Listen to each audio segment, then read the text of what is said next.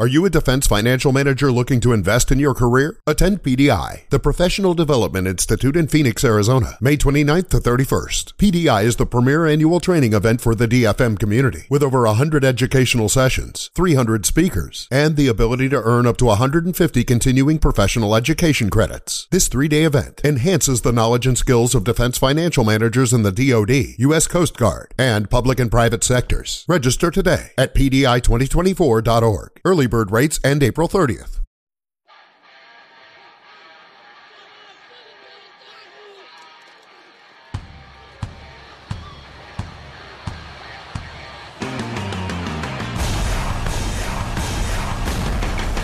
Lock and load, boys. Time to explode, boys. Make sure you get home, boys. They got your back. The pride of the fleets. The bright swinging frogmen of the UDT.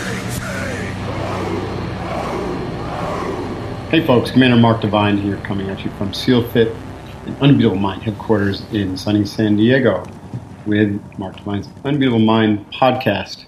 Today we're going to continue our Dare to Be Special series. Before I get started though, maybe I remind you to go to our website at sealfit.com and drop your email into our opt-in list so we can keep you informed of all the cool things we have going on at SEALFIT in Unbeatable Mind. All right.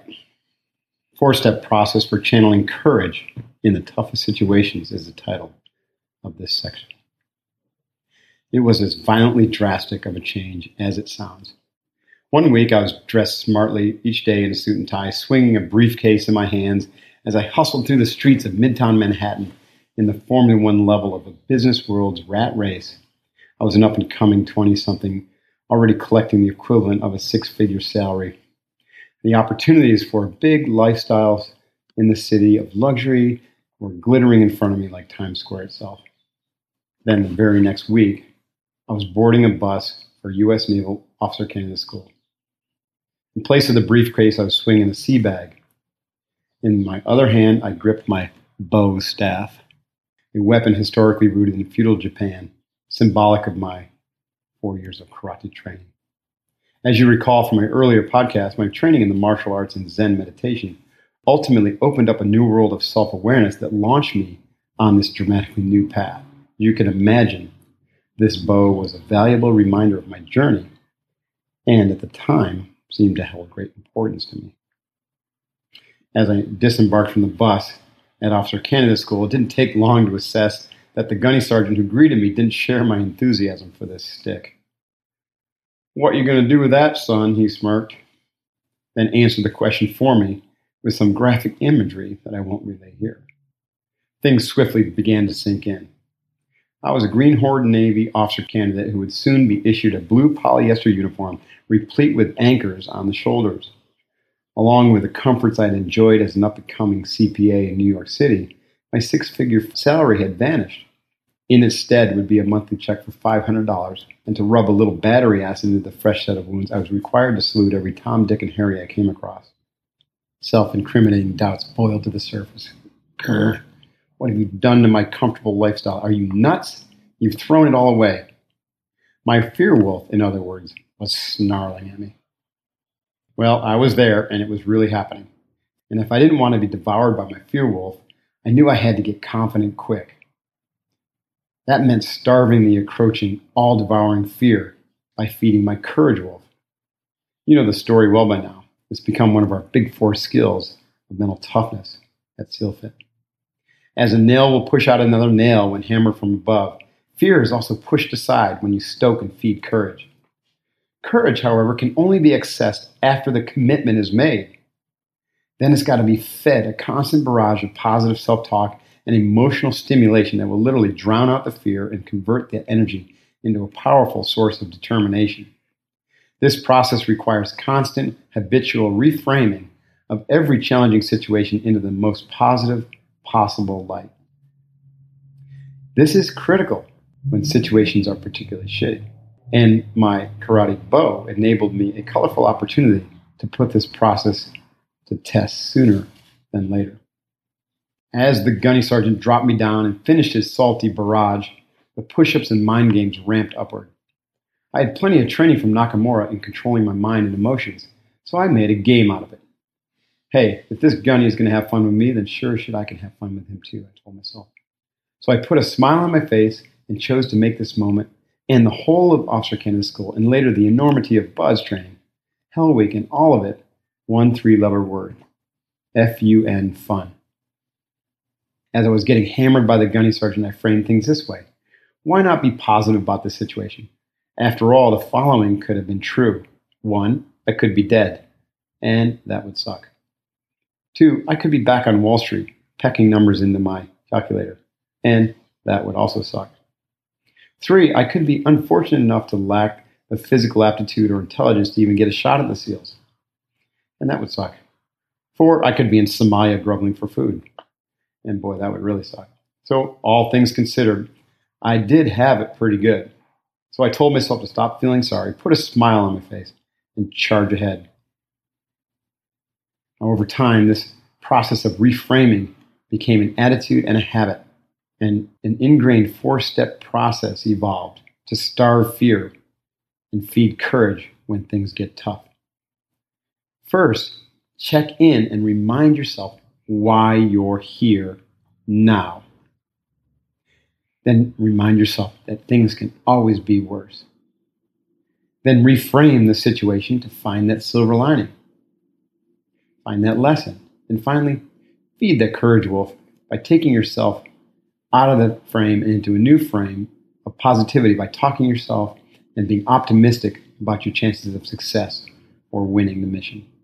Easy day, right? Hoo-yah. This type of mental management is super powerful. It'll get you through a challenging moment and counter the suckiest of situations with fresh energy and spirit. However, to really stay the course over the long haul, you need to forge some serious grit. Grit is that critical skill that helps you be in the top 20% of the top 20%. Here's what I mean. Consider how valuable the Navy SEAL teams are in this day and age of Al-Qaeda, ISIS, and the brand of missions required to fight an enemy such as them. Now factor in the costs associated with the military selection process that's so demanding that 80% of those who have qualified to start SEAL training, which is no easy task in itself, fail to make it. When you dig in, the attrition rate is worse than it first appears. Each SEAL training class of roughly 175 to 180 that assembles on a pre-dawn Coronado for day one on the grinder of training is a mere fraction of those who apply. By my count, with 5 SEAL classes a year, there's roughly 4,500 young men who apply for one of those coveted slots on an annual basis, of which around 875 to 900 or so are granted a shot at BUDS. Annually speaking, roughly 175 to 200 survive the 6-month training program and get the trident pinned on their chest. So if you do the math, it comes down to a stark digit that raises some eyebrows. Only 4% of those who aspire to become frogmen, Navy SEALs, actually succeed. Those stats are pretty rough. SEAL Training Command once observed that everyone who applied at the recruiter level was an athlete and sincere in their desire and readiness. Yet only 20% of these applicants made it to BUDS. Then of those who made the cut and go to BUDS, all of them looked great on paper. They had the baseline level of fitness required.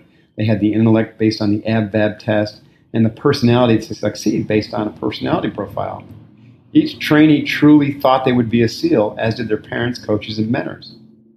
And truly, they are some of the best and brightest young talent in our country, a mix of high-achieving academic types and athletic state champions, achievers through and through. Yet only 1 of 5 of them make it through training.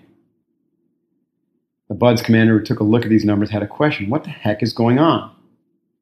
They hired an expert to conduct a study to give them some hard answers. It was a psychologist trained in mental toughness and resiliency. This team rigorously assessed the few who made it from the starting line of BUDS to the end of the 6-month ordeal. In time, they produced a report and an answer. And to the astonishment of the SEALs, the experts concluded that the last men standing at BUDS, 20% of the original class, had, get this, grit. No shit. Now we wonder how much the Navy paid for this profound insight, which you and I could have told them for free. So evidently, the 4% of the interested population who can make it through BUDS have grit. All right, we put a name on it. But why don't we avoid all the fuss and expense and just recruit the guys who have grit? Good question. It's obviously not that easy to know who has grit and who doesn't. There's very little in normal life that simulates the SEAL experience to compare it to, except, of course, for SEAL Fit, which is a recent addition to a candidate's quiver. Grit is a skill that the lucky 4% somehow stumble upon or actively cultivate, such as on the farm, the inner city, or some gut-wrenching athletic endeavor over a number of years. Therefore, it appears, and we have confirmed this at SEALFIT, that grit is a skill. And here's the good news. Skills can be developed. So if this is the case, then how can you develop SEAL-like grit to have the courage and confidence to persevere through any challenge in your own life? Resiliency. The ability to bounce back quickly after a setback. It's an important component of grit. It's not the whole of grit, but it's certainly an important part of it. My mentor, Mr. Nakamura, used to say to us, fall down 7 times, get up 8. I love that. That's resiliency. Get nailed with a blow and jump back to your feet and start moving again. And if you can do it with a smile, all the better. What's the more common response to getting knocked down? Well, it's to pause too long while assessing damage and mourning your loss, destroying momentum, and allowing motivation to seep through the cracks. Or 2, you retreat, vow to try again another day, which is a day unlikely to come. Or 3, you may limp along in self-pity, wondering why your tidy little plan failed. Or 4, you blame someone or something else for the perceived failure, and you throw in the towel, you quit, you ring the bell. People with resiliency don't succumb to these weak responses. Rather, they hungrily embrace the temporary setback as a learning moment for the insights that it offers. They innately know that they will grow and become stronger by persisting through these challenges. Getting knocked down, in other words, is good. It holds within it the seeds of becoming a better person. But grit is also about emotional strength. Though control of your mind is crucial for resiliency, grit also requires understanding, controlling, and working with your emotions. Most successful people in the world are not successful just because they have thundering IQs and the ability to endure failures, but more important because they have off-the-chart EQs, or emotional quotas. They learn to understand and control their emotions so that when they are kicked in the groin, they don't lose control. Instead, they smile and keep moving. Connecting emotionally builds their social intelligence, allowing them to lead from the heart and have compassion for their teammates and even their adversaries. What I'm saying is that not only do they bounce back with speed, they do so with a pleasing personality, while leading their team effectively to the other side of the challenge. And since SEAL instructors are charged with selecting their next crop of teammates, at BUDS, they're looking for this refined quality of grit in the candidates, which is demonstrated as calm authenticity and leadership while under the harshest of conditions. Emotional intelligence requires a combination of agile self-control and a high self-esteem. These fuse into an attitude of optimism about your prospects now and in the future. The emotionally mature person has self-confidence to feel that they will find a way or make a way, whatever is necessary to achieve the objective. Equally important, that faith in themselves allows them to focus more on the team rather than falling prey to a pity party absorption in their own struggles. This too shall pass becomes their mantra as they keep their mind on their why, their heart on the team, and their eye on the task.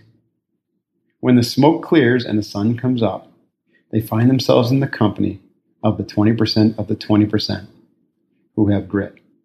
And then they're ready to take bold action. Hoo-yah. Thanks for listening, folks. This is Mark Devine.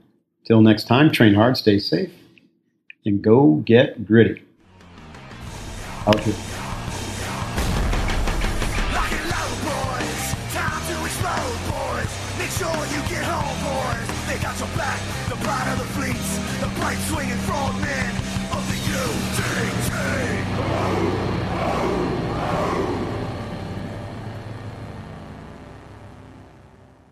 Before Shopify, were you wondering, where are my sales at?